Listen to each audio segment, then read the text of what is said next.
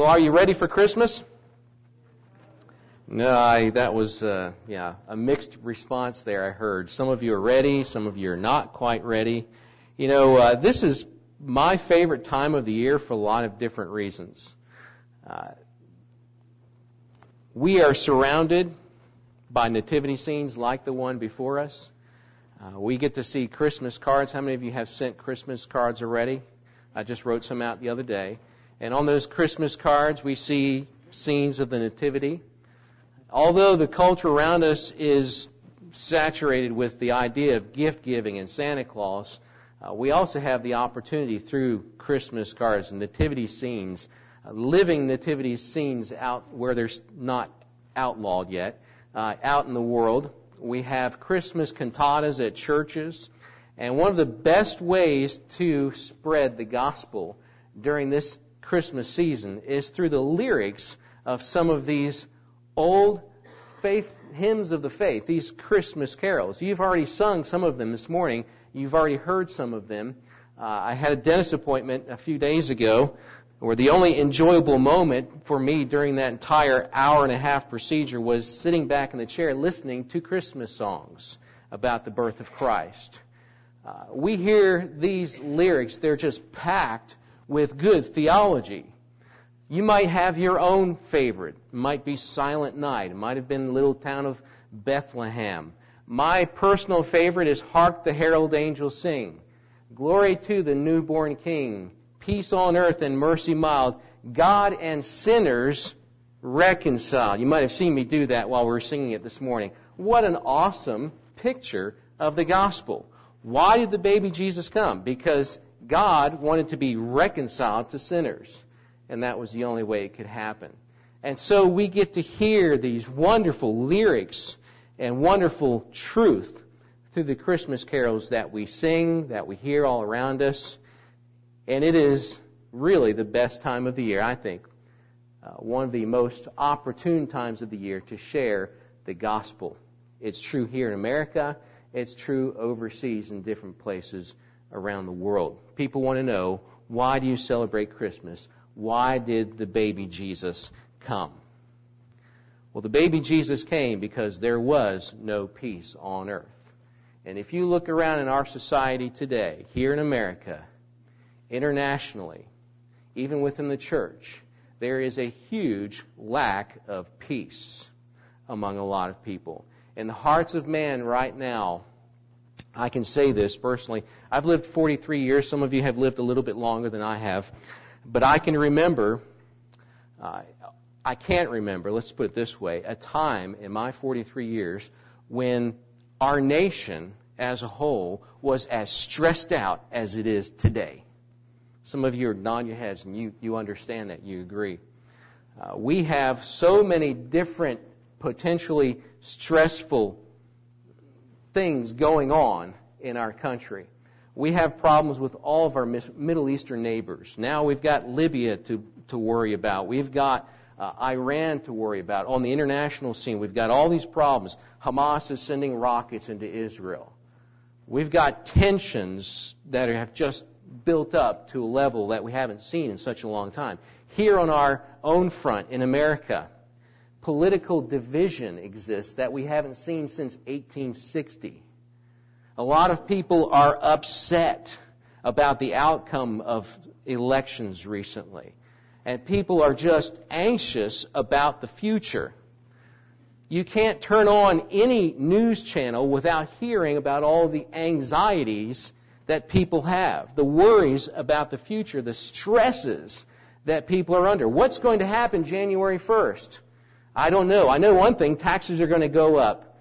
It doesn't matter who gets control of the fiscal cliff or who answers the problem. They're going to go up, either by a lot or by even more. We don't know. People want to know what's going to happen to my health care. People want to know, what is the future going to bring? And the future looks kind of gloomy.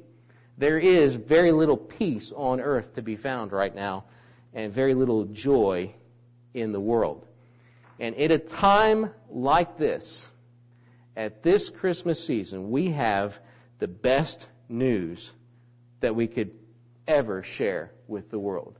And that is the birth of Christ and what His birth means to the world. God Himself came down and solved mankind's greatest problem.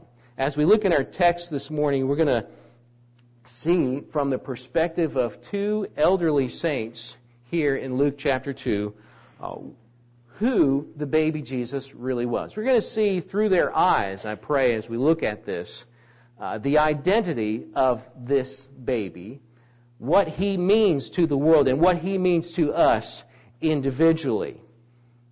You know, first century Palestine, there in Jerusalem, when Jesus came and was born of a virgin, was a difficult place to live for the Jewish people. They were under Roman occupation.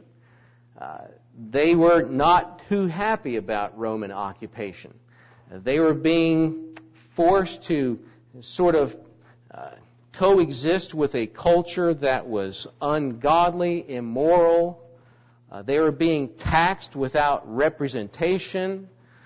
Things were not fair.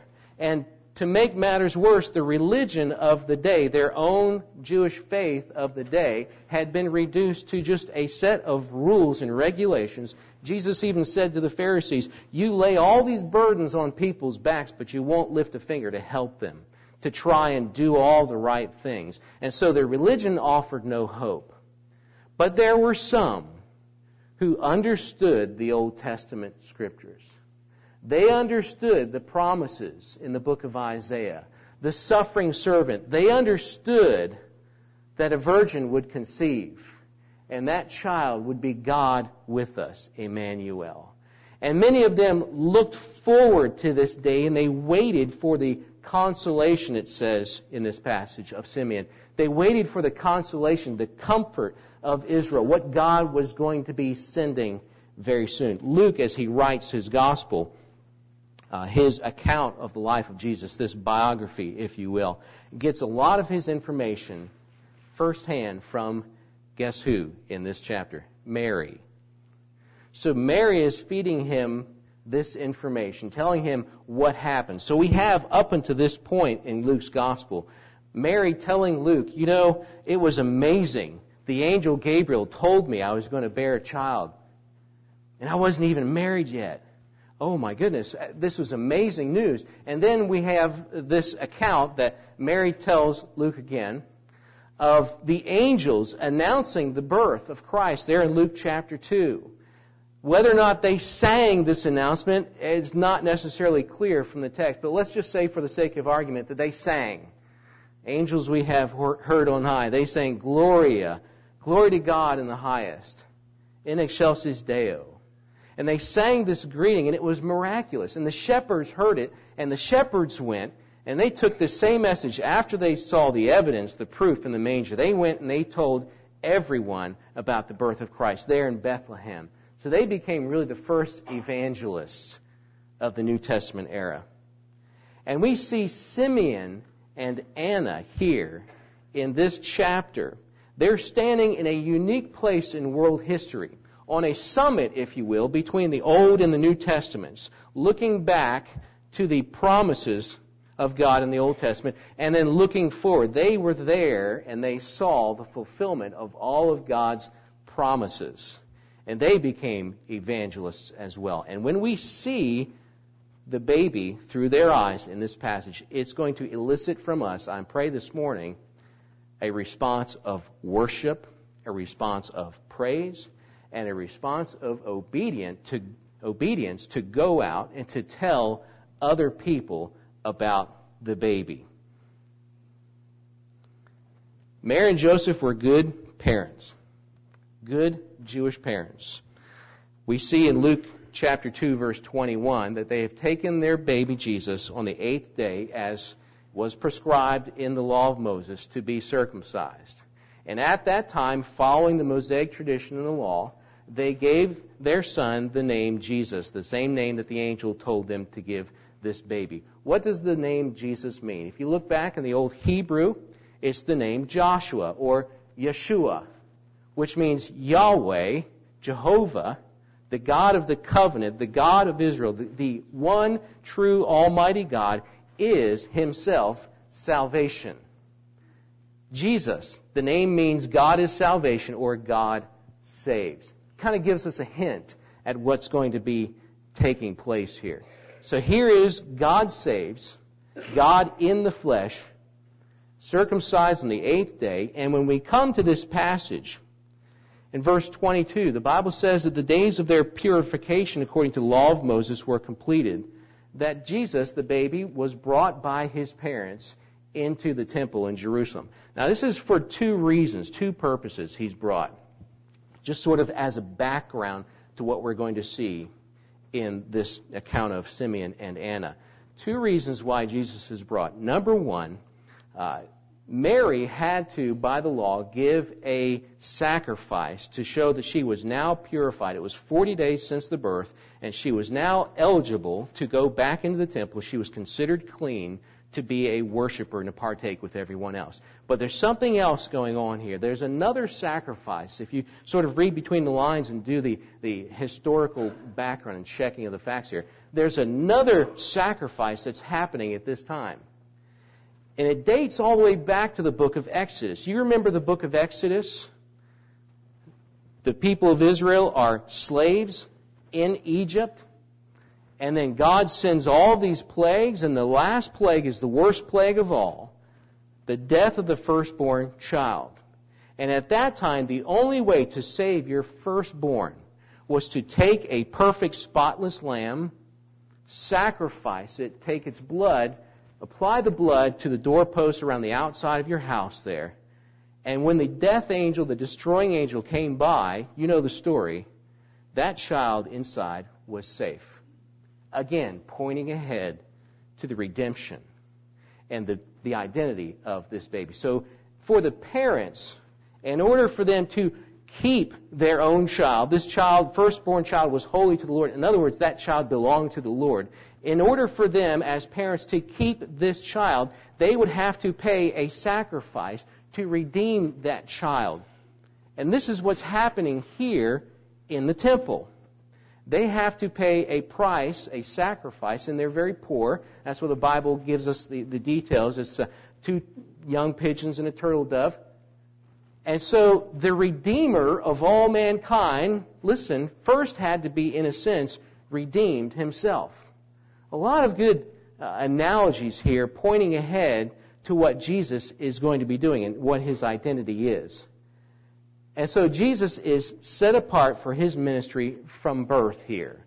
And everything that Luke writes in his gospel points to the identity of this baby and this man, Jesus, that he grew up to be.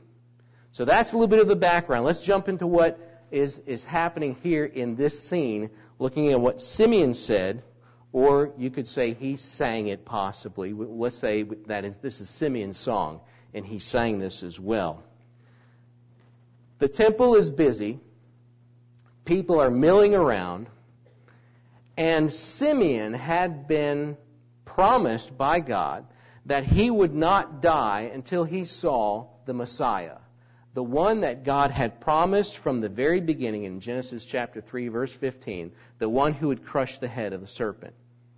So Simeon is waiting all of his days. He's older now. He's maybe in his 70s, possibly his 80s. He is described as a righteous and devout man.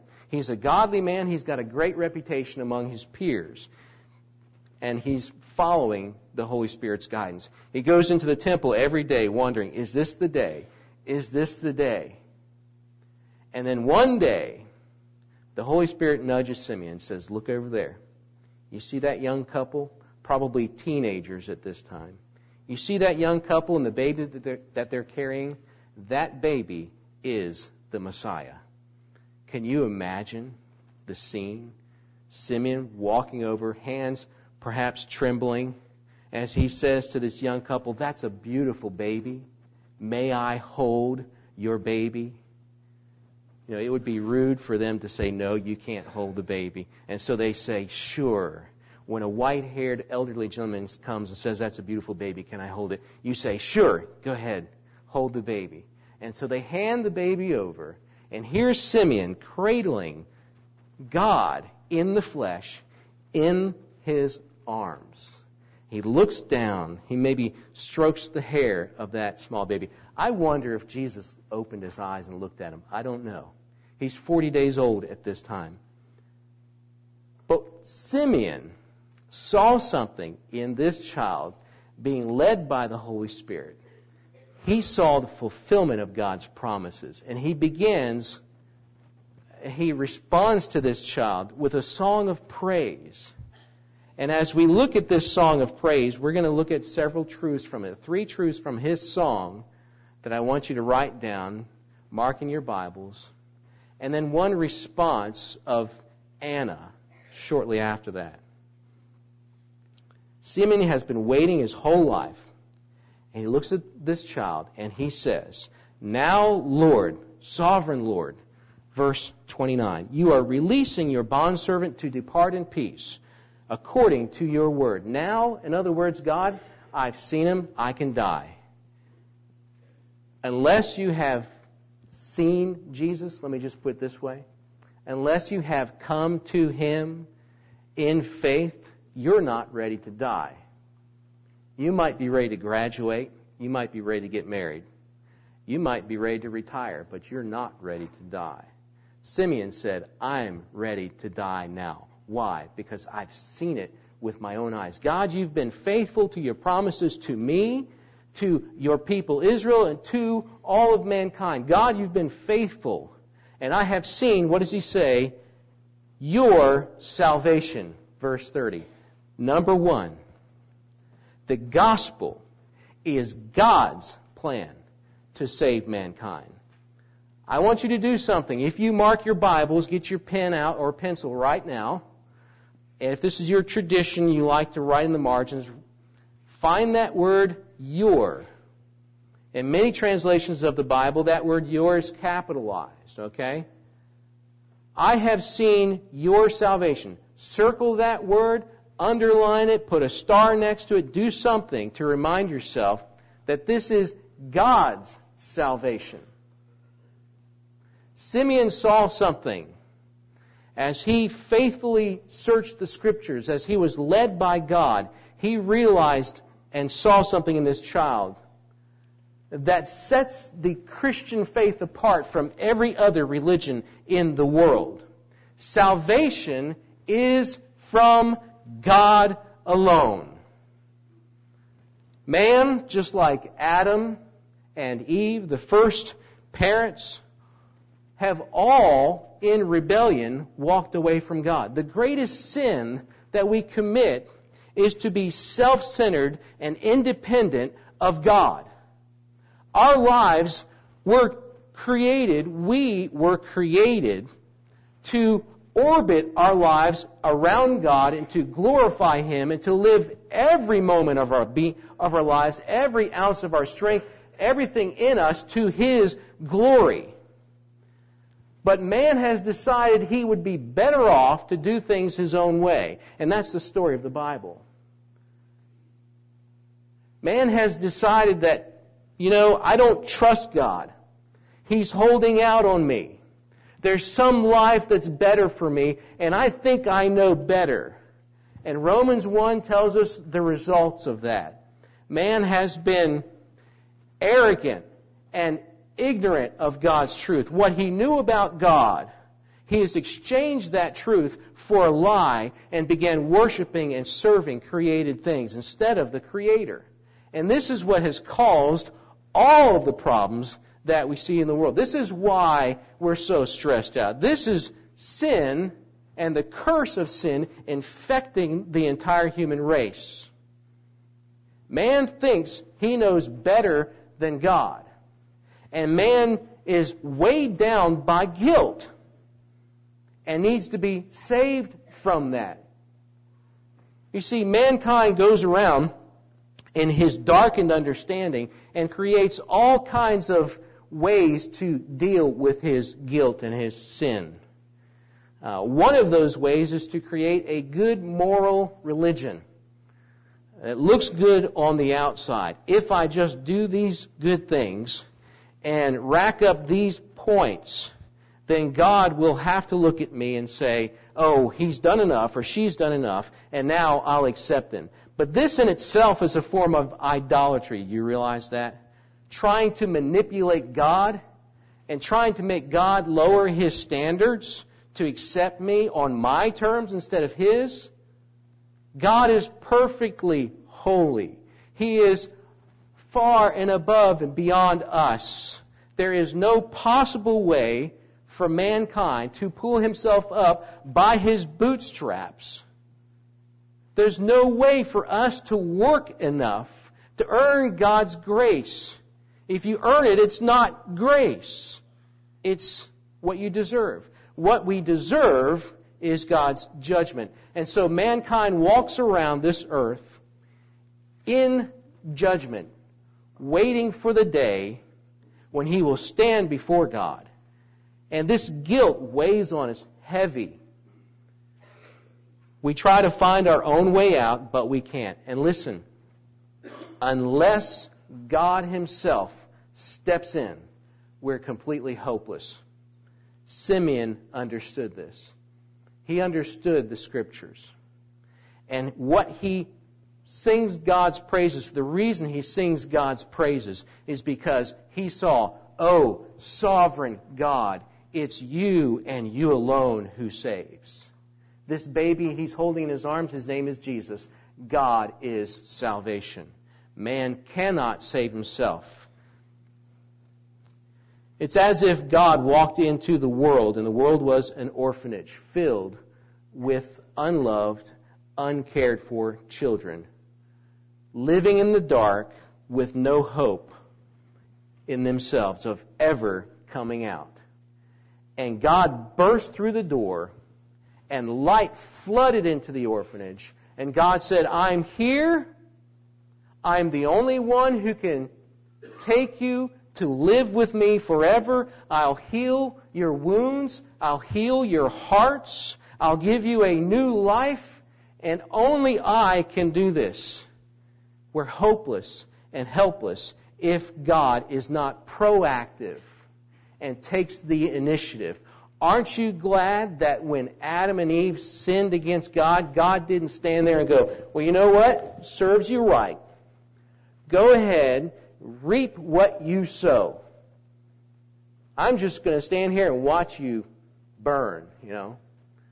If I was God, it's a good thing I'm not, I would probably vaporize every one of you. I'm just being honest. You don't deserve it. You don't deserve anything good from God. None of us does. But God took the initiative and came after us. When Adam and Eve walked away, what did God do? He came chasing after them. And He said, where are you? And He asked us all the same question. Where are you? Christianity is the only faith, the biblical version of Christianity. This faith is different from every other religion in the world because it teaches that God Himself took the initiative. It's God's plan to save mankind. Every other man-made religion in the world is man's plan, and none of them work. Galatians chapter 4, verses 4 and 5. This is just point number 1. We're going to have to really speed up. Y'all need to listen faster or something. Galatians chapter 4. This is actually where this sermon began a few weeks ago as I was reading this passage. Galatians chapter 4, verses 4 and 5. Listen to this.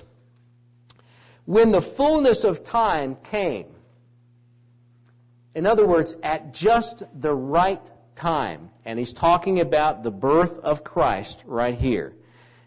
When the fullness of time came, God sent forth His Son, born of a woman, born under the law, so that He might redeem those who were under the law, that we might receive the adoption as sons. If God doesn't act, we have no hope.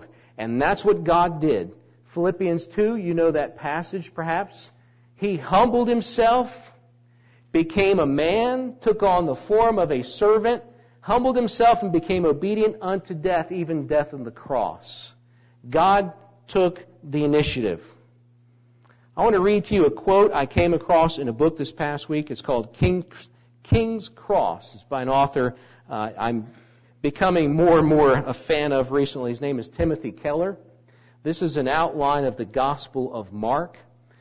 And Timothy Keller says in this book, this quote was so good. If you want to find it, and maybe I'll post it on Facebook, you can take it down and read it. This is worth memorizing. This is one of those quotes that's just sort of life-changing and challenging. In speaking of the word gospel, the Greek word that we translate gospel is the same word from which we get our words evangelist from. Someone who is a herald of good news. The gospel is good news. It's what separates the gospel, the real gospel, from the Scriptures, apart from every other religion in the world. Listen to this quote. The gospel, he says, in the understanding of these first century people, this word, was news of some event that changed things in a meaningful way. It could be an ascension to the throne, or it could be a victory. When Greece was invaded by Persia and the Greeks won the great battles of Marathon and Solnus, they sent heralds or evangelists who proclaimed the good news to the cities. Quote, listen to this. We have fought for you. We have won. And now you are no longer slaves. You are free.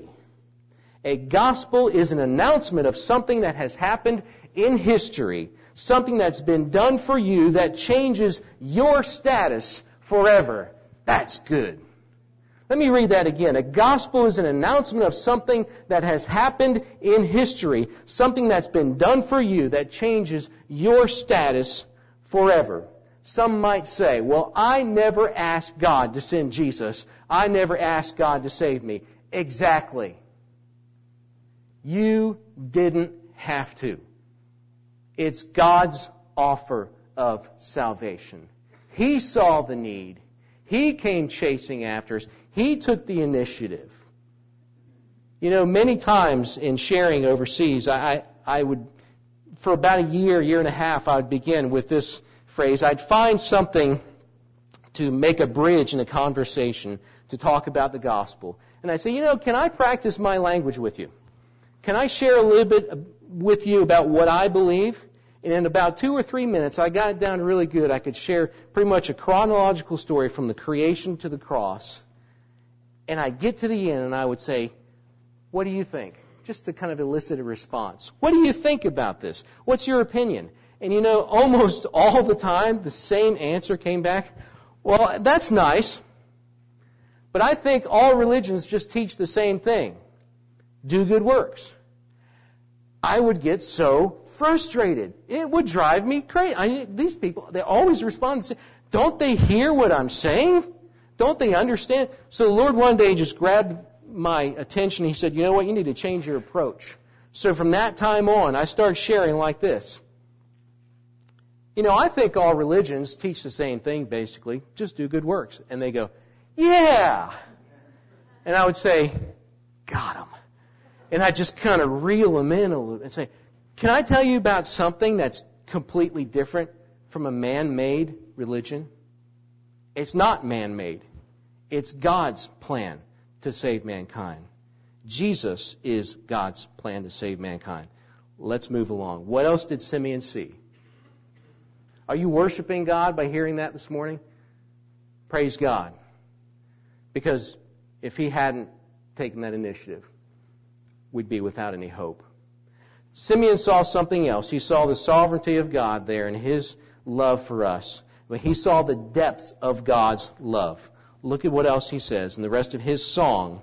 He says, my eyes have seen your salvation, 31, verse 31, which you have prepared in the presence of all peoples, a light of revelation to the Gentiles and the glory of your people, Israel. There is only, number 2, there is only one gospel, and it's for all people.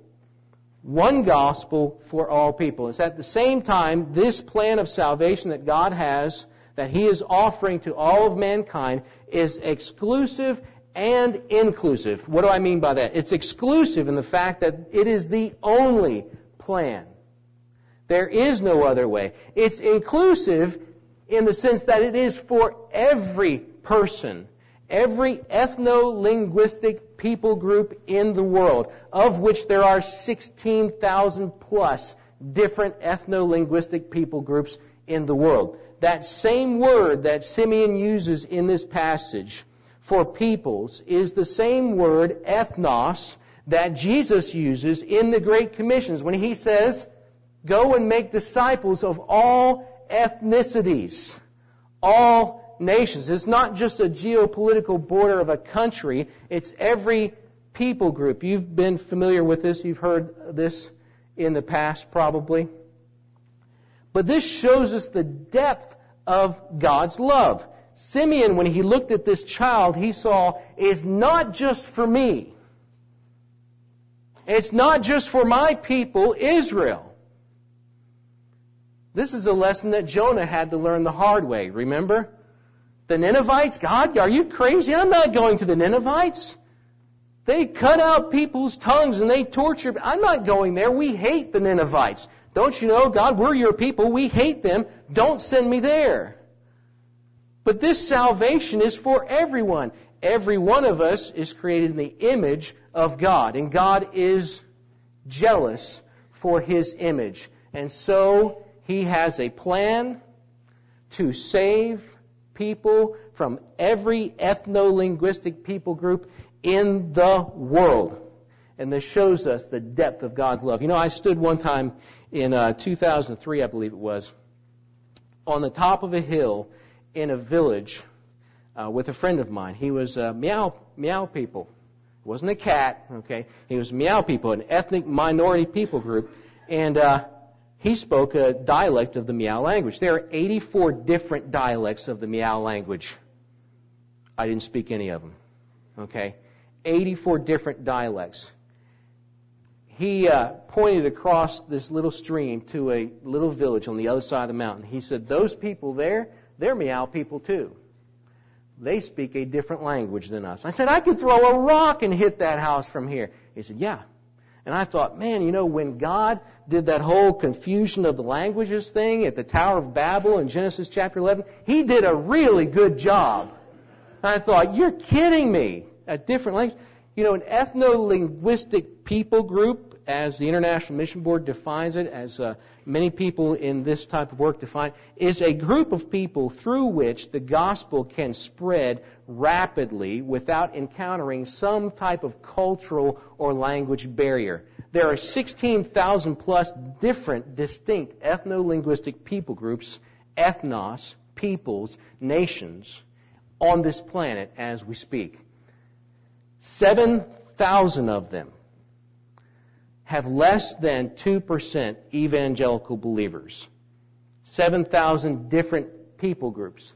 Many of those do not have any believers at all. 3,500 different people groups of 10,000 people or less have little or no gospel witness at all. Many of them are unengaged, and they remain unreached because no one has engaged them with the gospel. Faith comes by hearing, and hearing by the word of Christ. Let me let you in on a little bit of a secret this morning.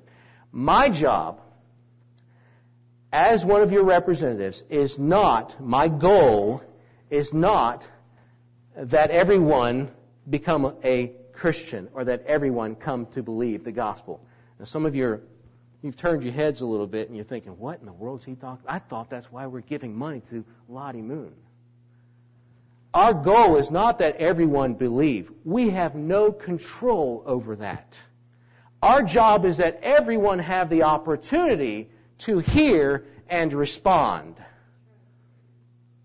All of these different ethno-linguistic people groups around the world, many of them with no chance to even hear or respond to the Bible. When Simeon looked down at this baby, he saw God's gift of salvation for all peoples. Red and yellow, black and white. Let's sing that song together. Would you do that for me? Jesus loves the little children, all the children of the world. Red and yellow, black and white, they are precious in His sight. Jesus loves the little children of the world. Are they precious in your sight? They're precious in God's sight. In Revelation, we have this picture of all the different nations and tribes and languages standing before the throne and worshiping the Lamb of God. Psalm 86, let me just read this passage to you.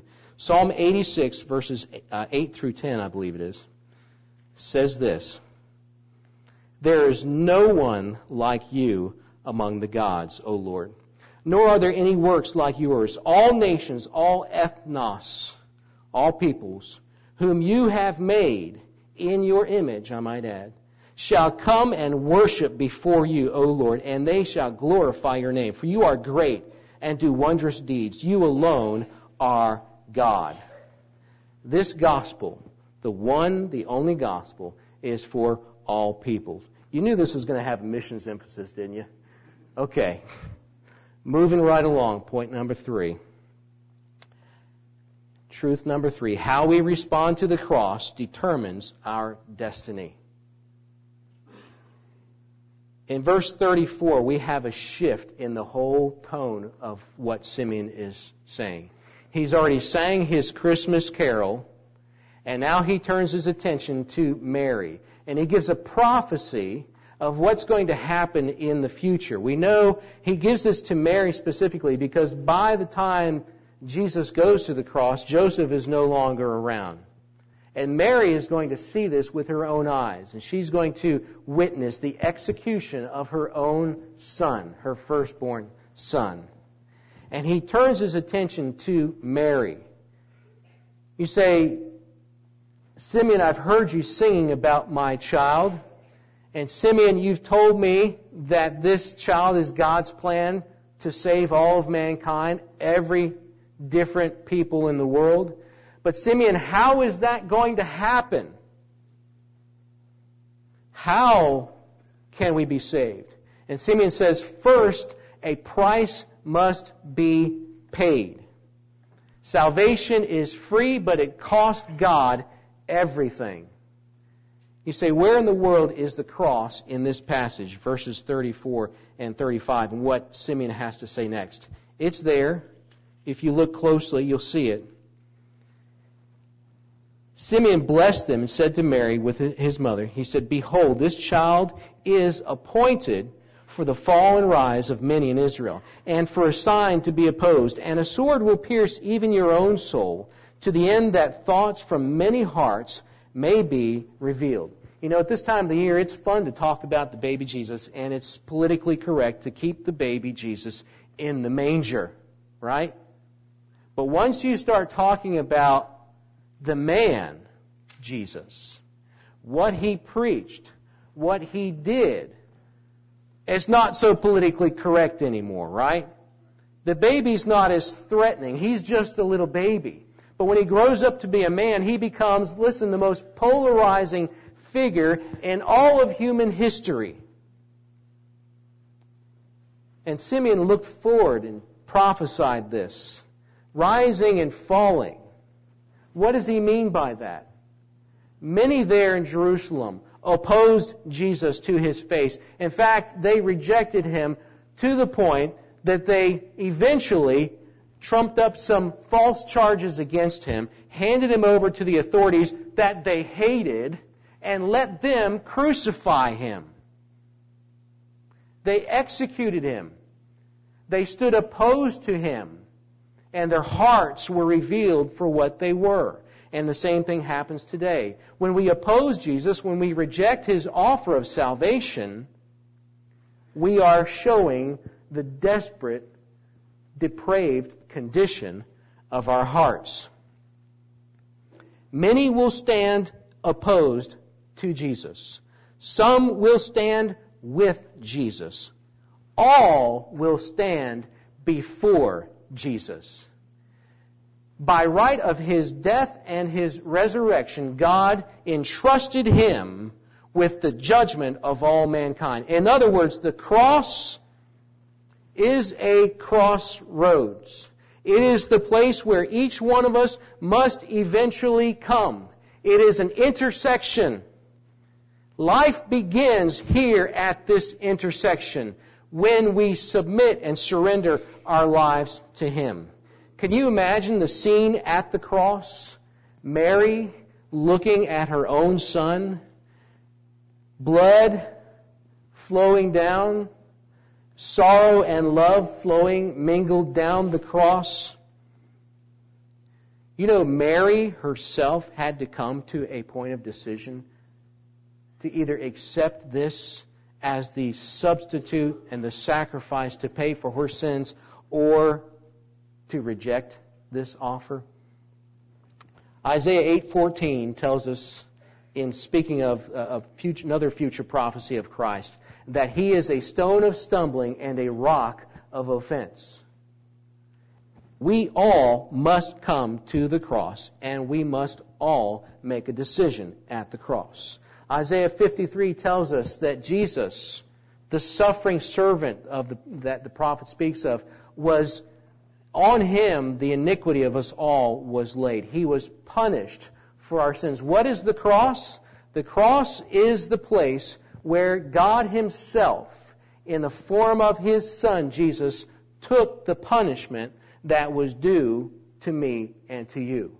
He is the substitute. He is the sacrificial lamb that was foretold all the way through the Scriptures. In fact, if you read the entire Bible cover to cover, it's foretold, it happens, and then one day He's coming back and He's going to judge everyone.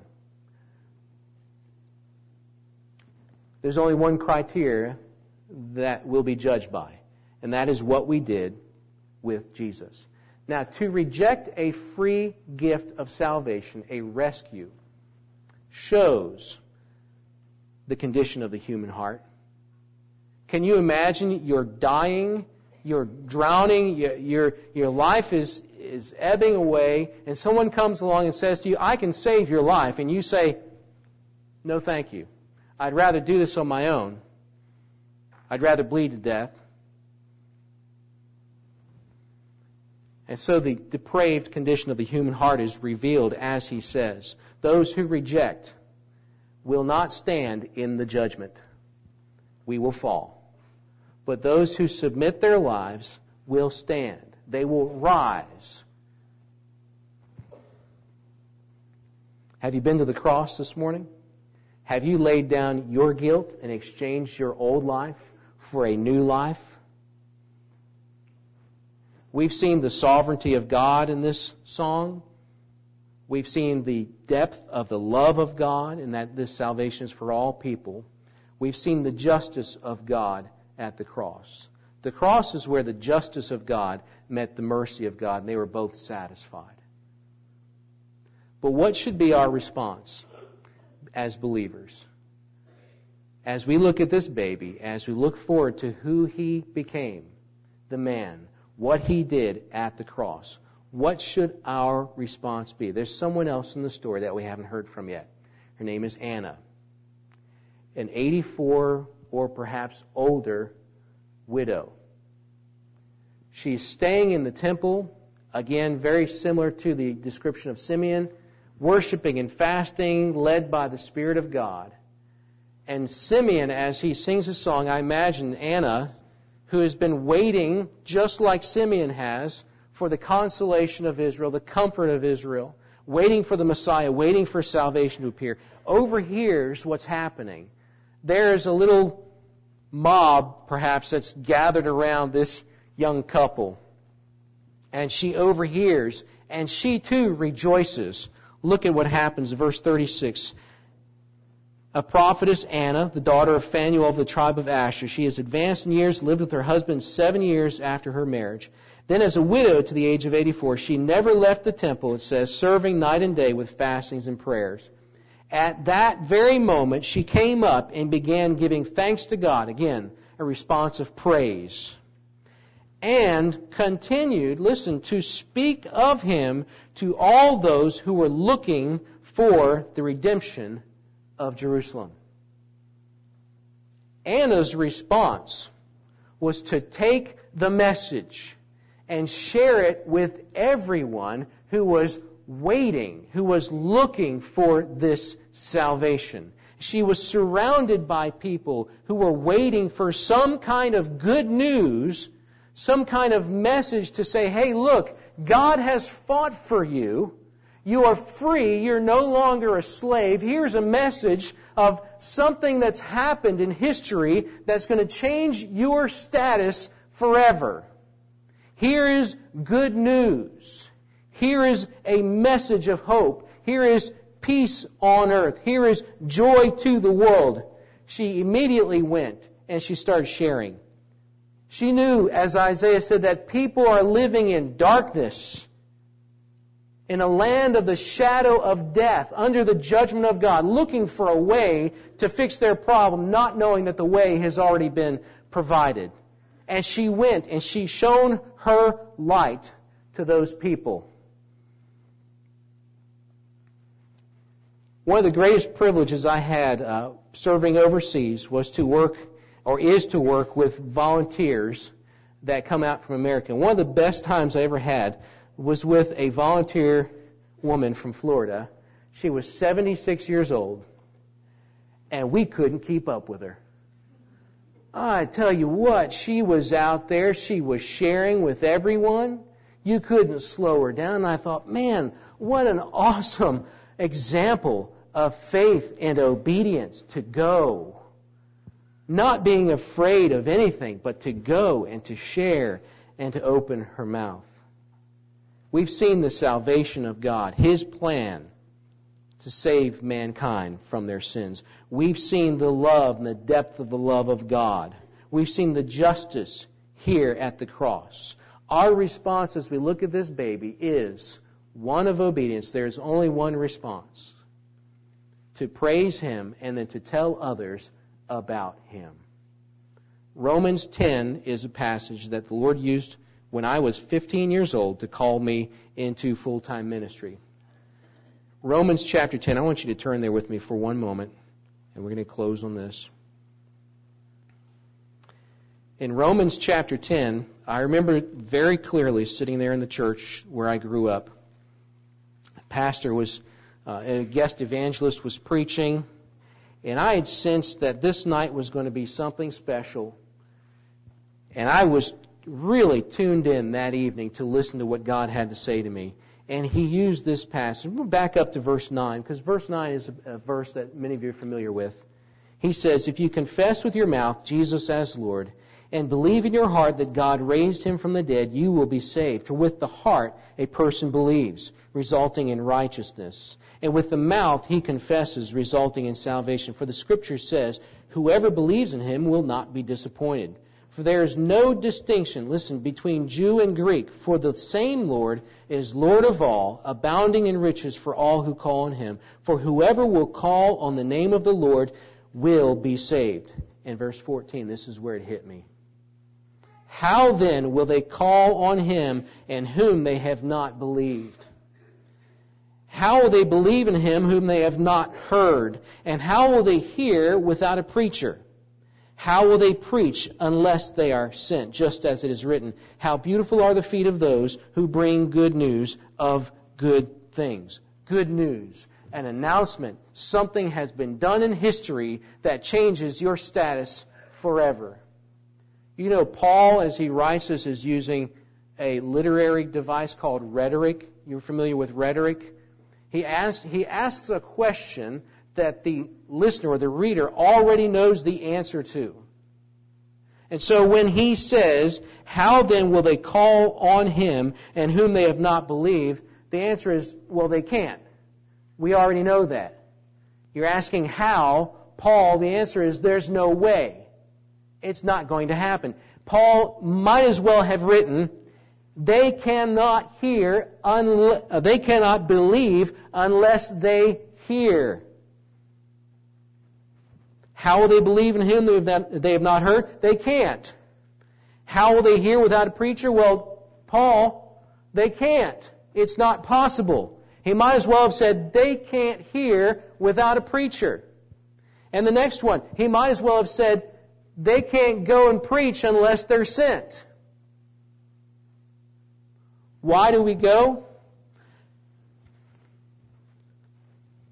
Not so that everyone will believe. It's so that everyone will have a chance to hear the good news. The best Christmas card I ever received a few years ago I had a picture of a nativity scene very similar to this. And on the inside it said, very simple, He came to pay a debt He did not owe because we owed a debt we could not pay. You know, in the years that I have lived overseas, the thousands of people that I've shared the gospel with, when I ask them the simple question, why did Jesus come? I have yet to meet a person who could tell me why. They don't know. They don't know. And there are thousands of others waiting. There are millions of others waiting. So the fourth truth here is simple. Millions are still waiting. We must tell them. We must tell them. We must go. We must send. We must support with our finances. We must tell them. They're still waiting for salvation.